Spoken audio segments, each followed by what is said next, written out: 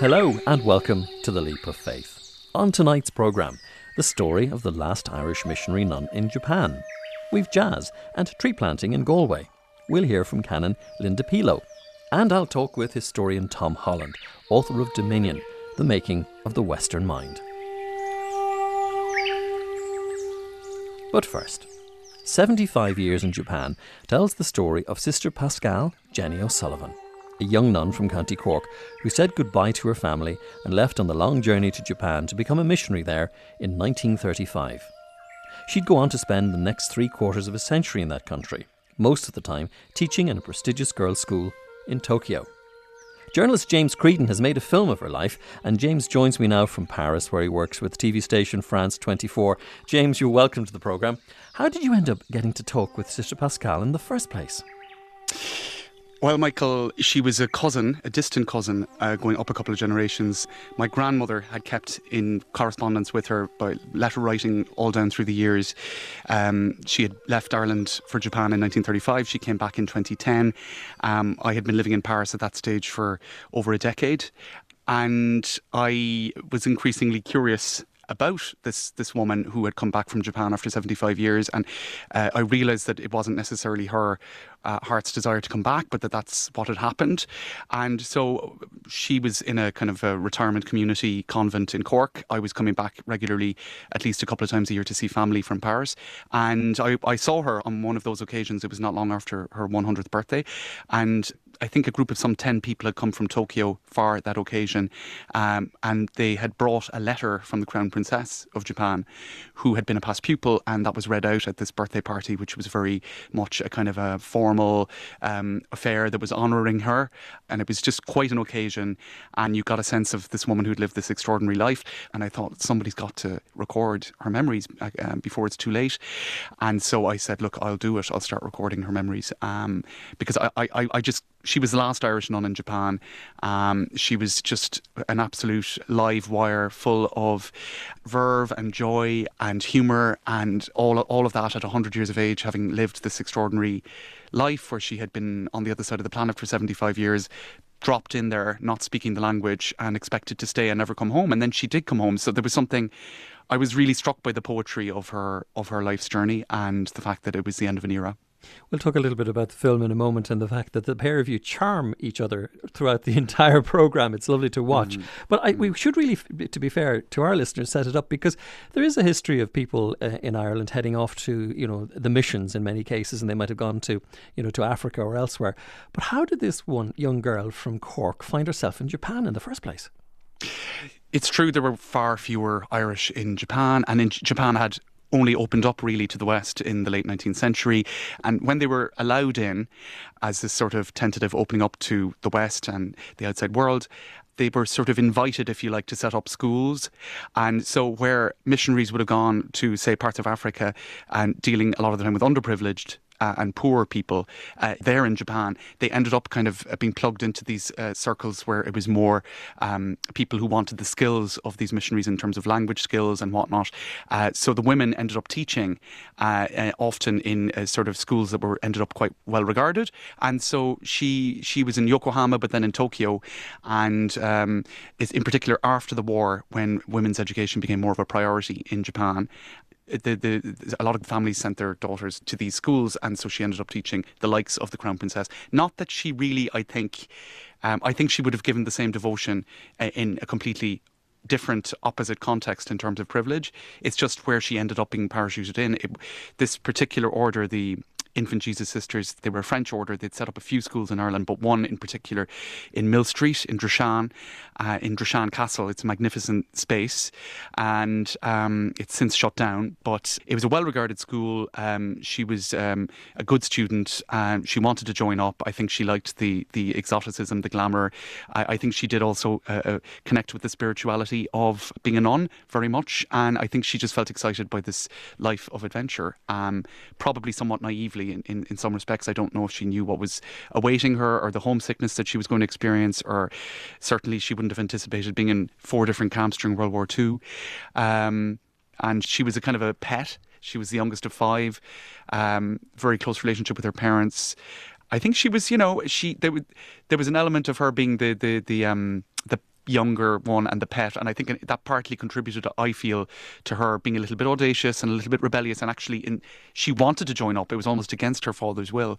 He had pulled her out of the school on fear, because it was also an expensive enterprise. If you want your daughter to join up, or if she wants to join up, it's going to cost you an arm and a leg, and it did at the time. It was like £500, which was a lot of money. It was the dowry.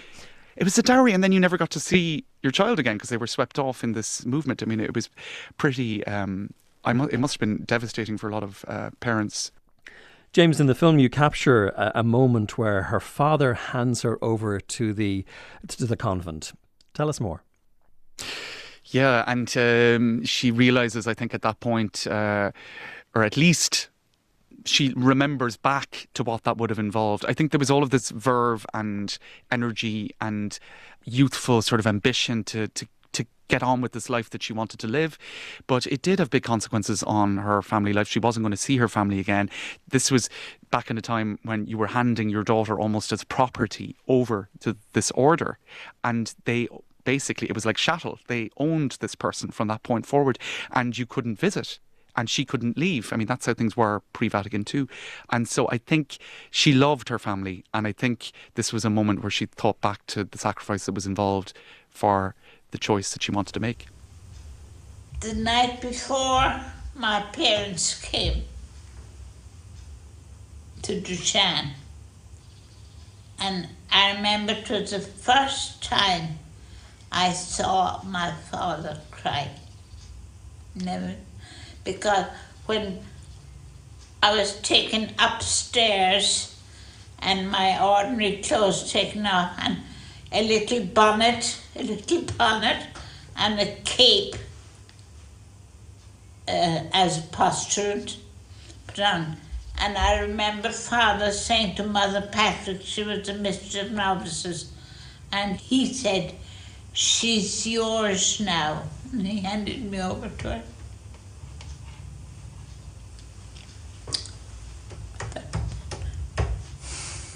That was that. You know, I was really struck by the strength of her memories and how the emotional impact of them was so present and so real. Decades later, maybe 8-9 decades later, and 7-8 decades later, here she's talking about the fact that she had to say goodbye to everybody, because she also had a lot of classmates that she was very close to who she'd been in Dushan, you know, either as a student or as a novice or trainee nun, and they all got off in Malaysia, and she was on her own on the boat going to Japan with an austere French sister. So this was the beginning of having nothing and nobody of any familiarity around her, and that was what was lying ahead. It comes across very strongly in the way she tells her story that this was a definite thing she wanted to do. And I'm curious about that. Was it, you know, for many people, this was an opportunity for women to actually experience freedom in their own right, even though it was in a closed system? The paradox of that was really something that struck me, and I'm not sure it's something I got to fully explore in the documentary, but certainly this was in a time of very limited freedom for women.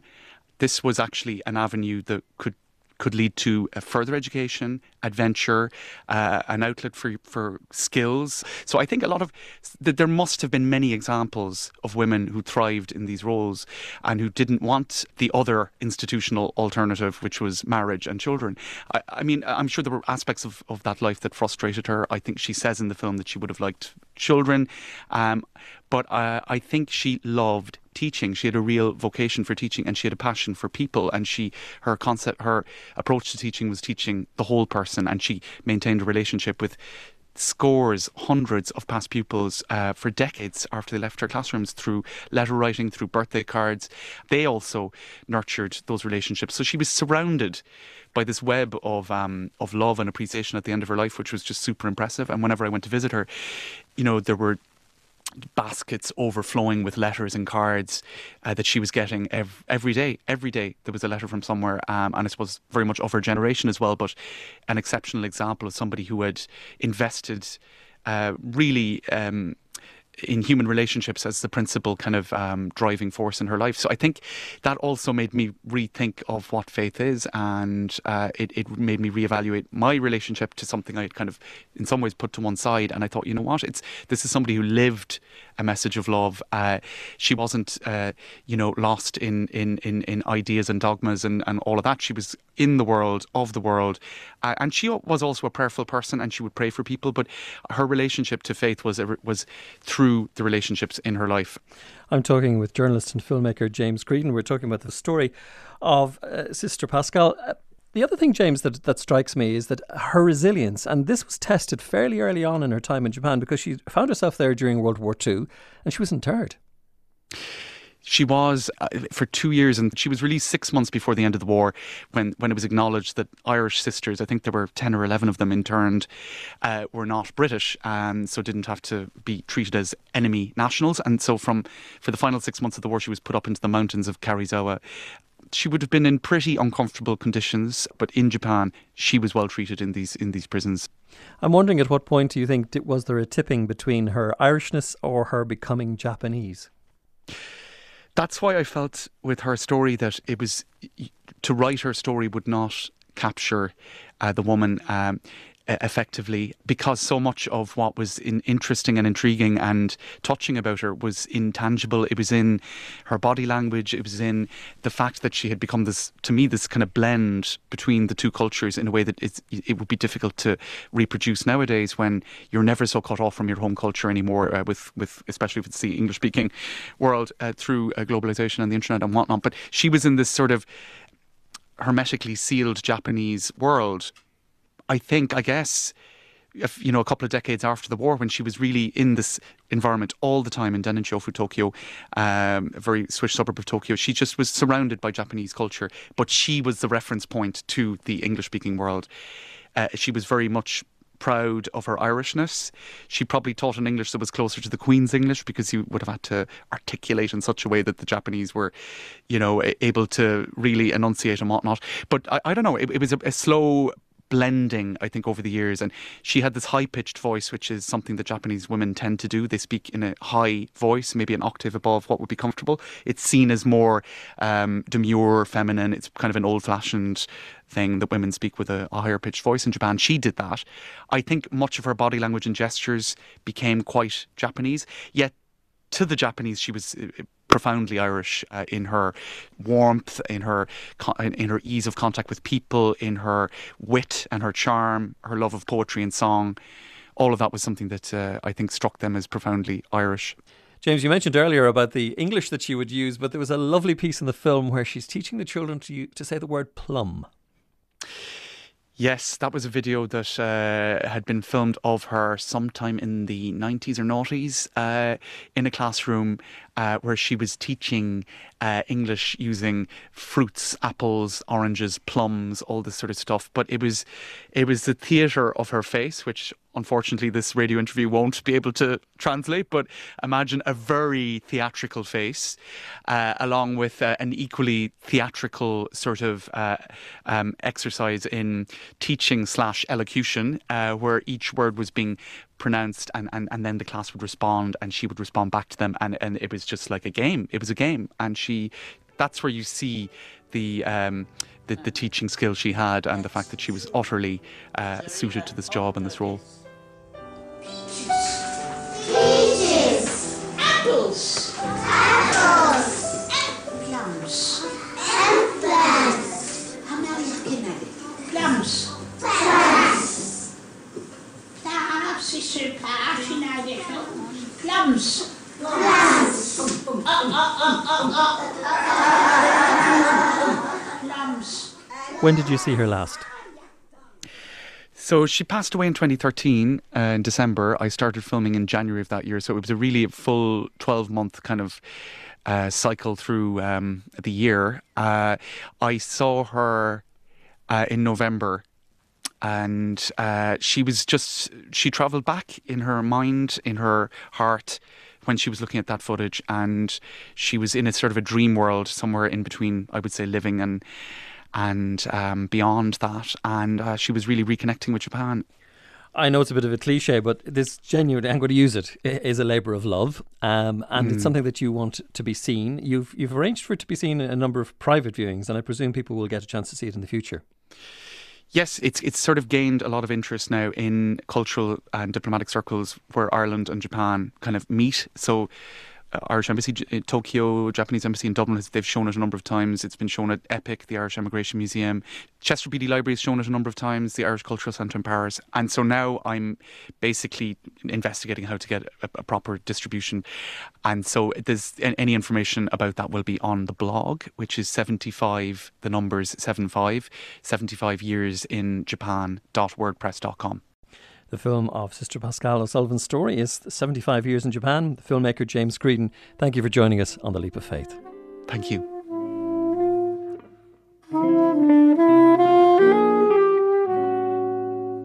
The sounds there of the Galway Jazz Festival on at the moment. But what's the faith connection? Well, to find out more, I'm joined from the Galway studio by Canon Linda Pilo, who is a priest, chaplain to 4 hospitals and a rector in Galway, and also a mum. I'm tempted to ask you, Linda, what do you do in your spare time? Sleep. What's the connection to this year's Galway Jazz Festival? So, Galway Jazz Festival, we had a lovely connection through the years with the folk who organised the Jazz Festival, and they put a proposal to us in the summertime that they want to be carbon neutral. And so many people travel into Galway or fly into Galway for the Jazz Festival that they wanted to give back something to the environment.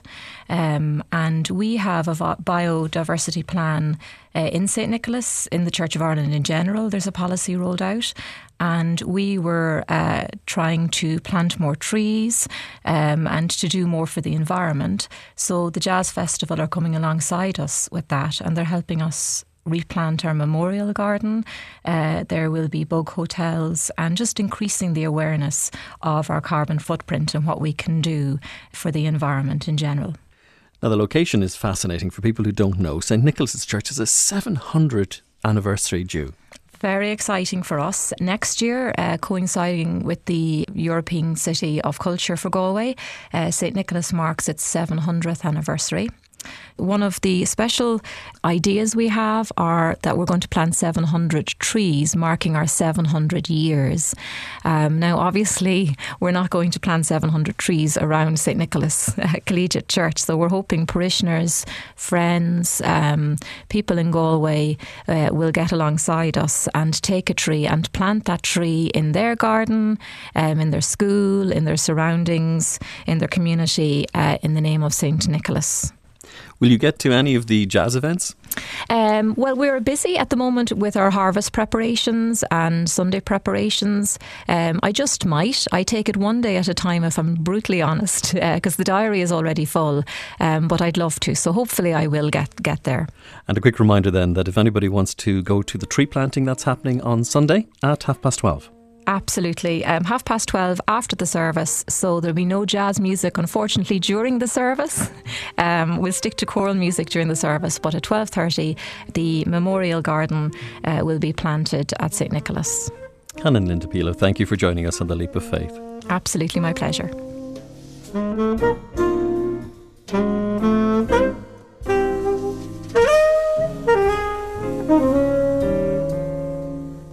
Finally this evening, I'm joined from London by historian and writer Tom Holland. Tom is a prolific writer. His bestsellers include topics from classical and medieval history to the origins of Islam, including Rubicon, Persian Fire, and In the Shadow of the Sword.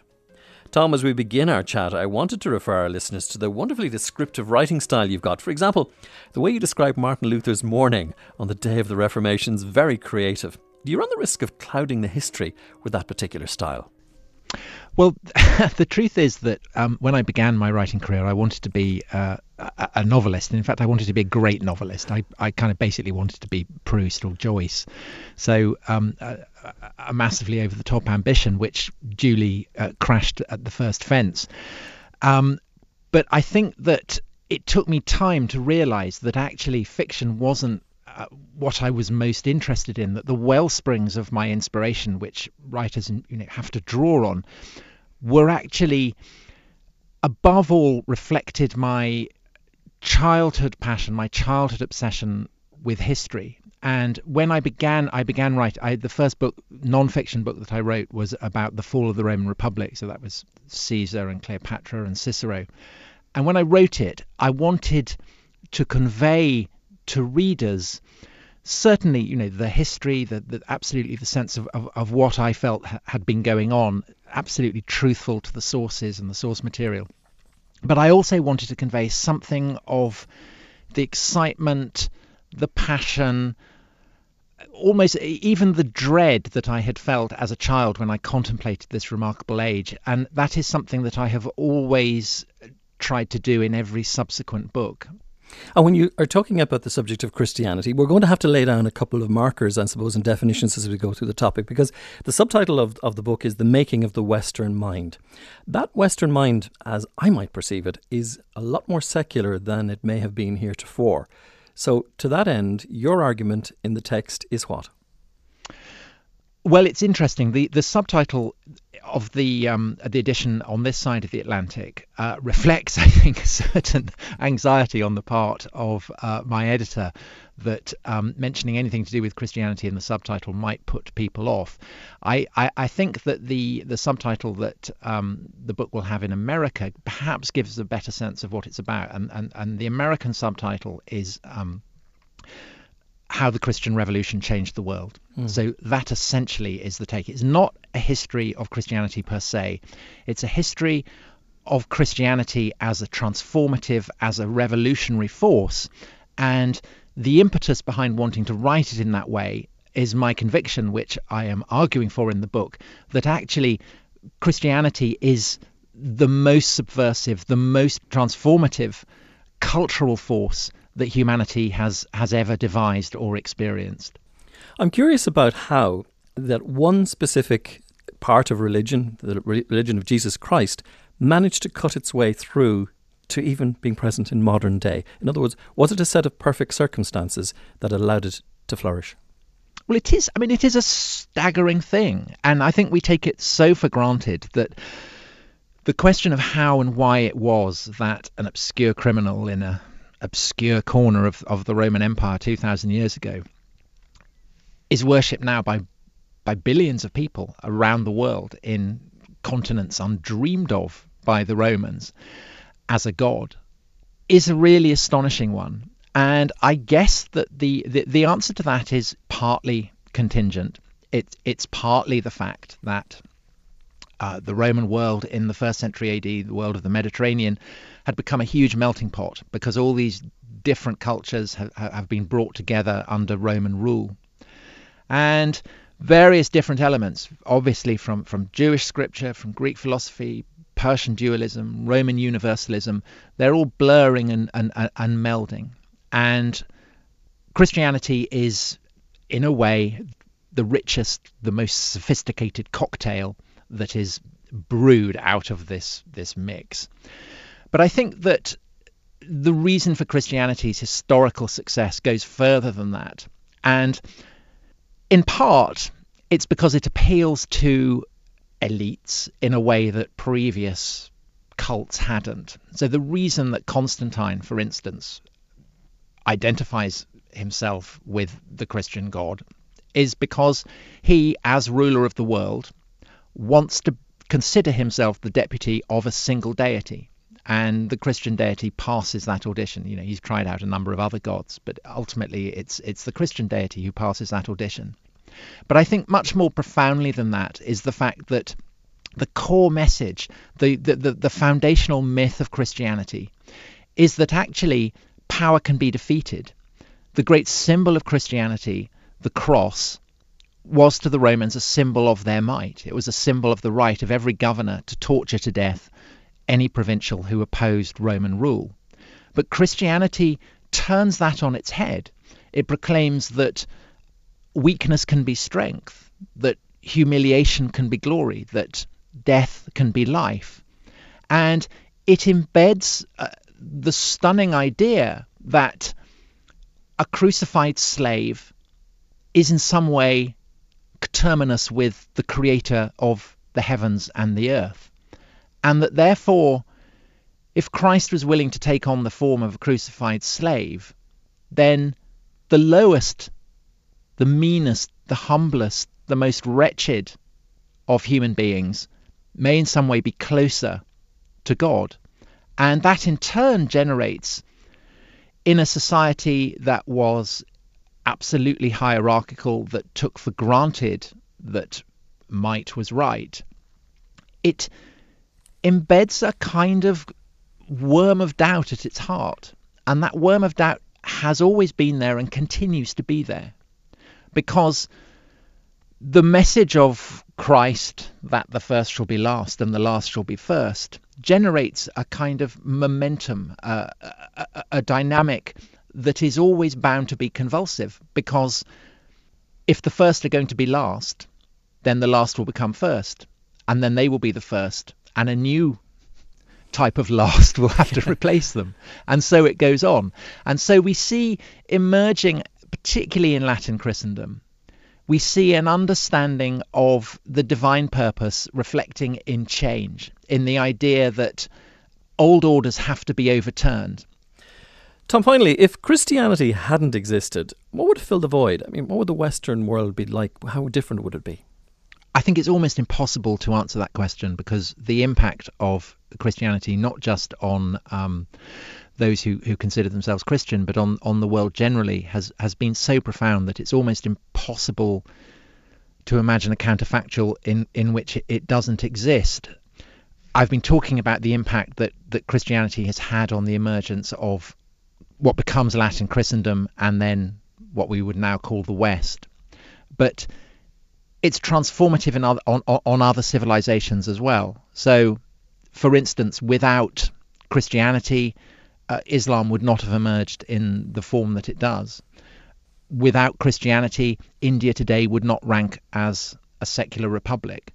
And so you can see that the earthquake that began in 1st century AD, its impact is felt not just in the civilization that has been most profoundly shaped by it, but across the world, and in places that that would not consider themselves Christian at all, and in many cases are often radically hostile to it. Tom Holland, thank you for joining us on The Leap of Faith. Thanks a lot. Tom Holland's book is called Dominion, The Making of the Western Mind, and it's published by Little Brown. And that's The Leap of Faith for this week. Our broadcast coordinator is Jarlath Holland. Our producer is Sheila O'Callaghan. From them, and me, Michael Cummin, good night.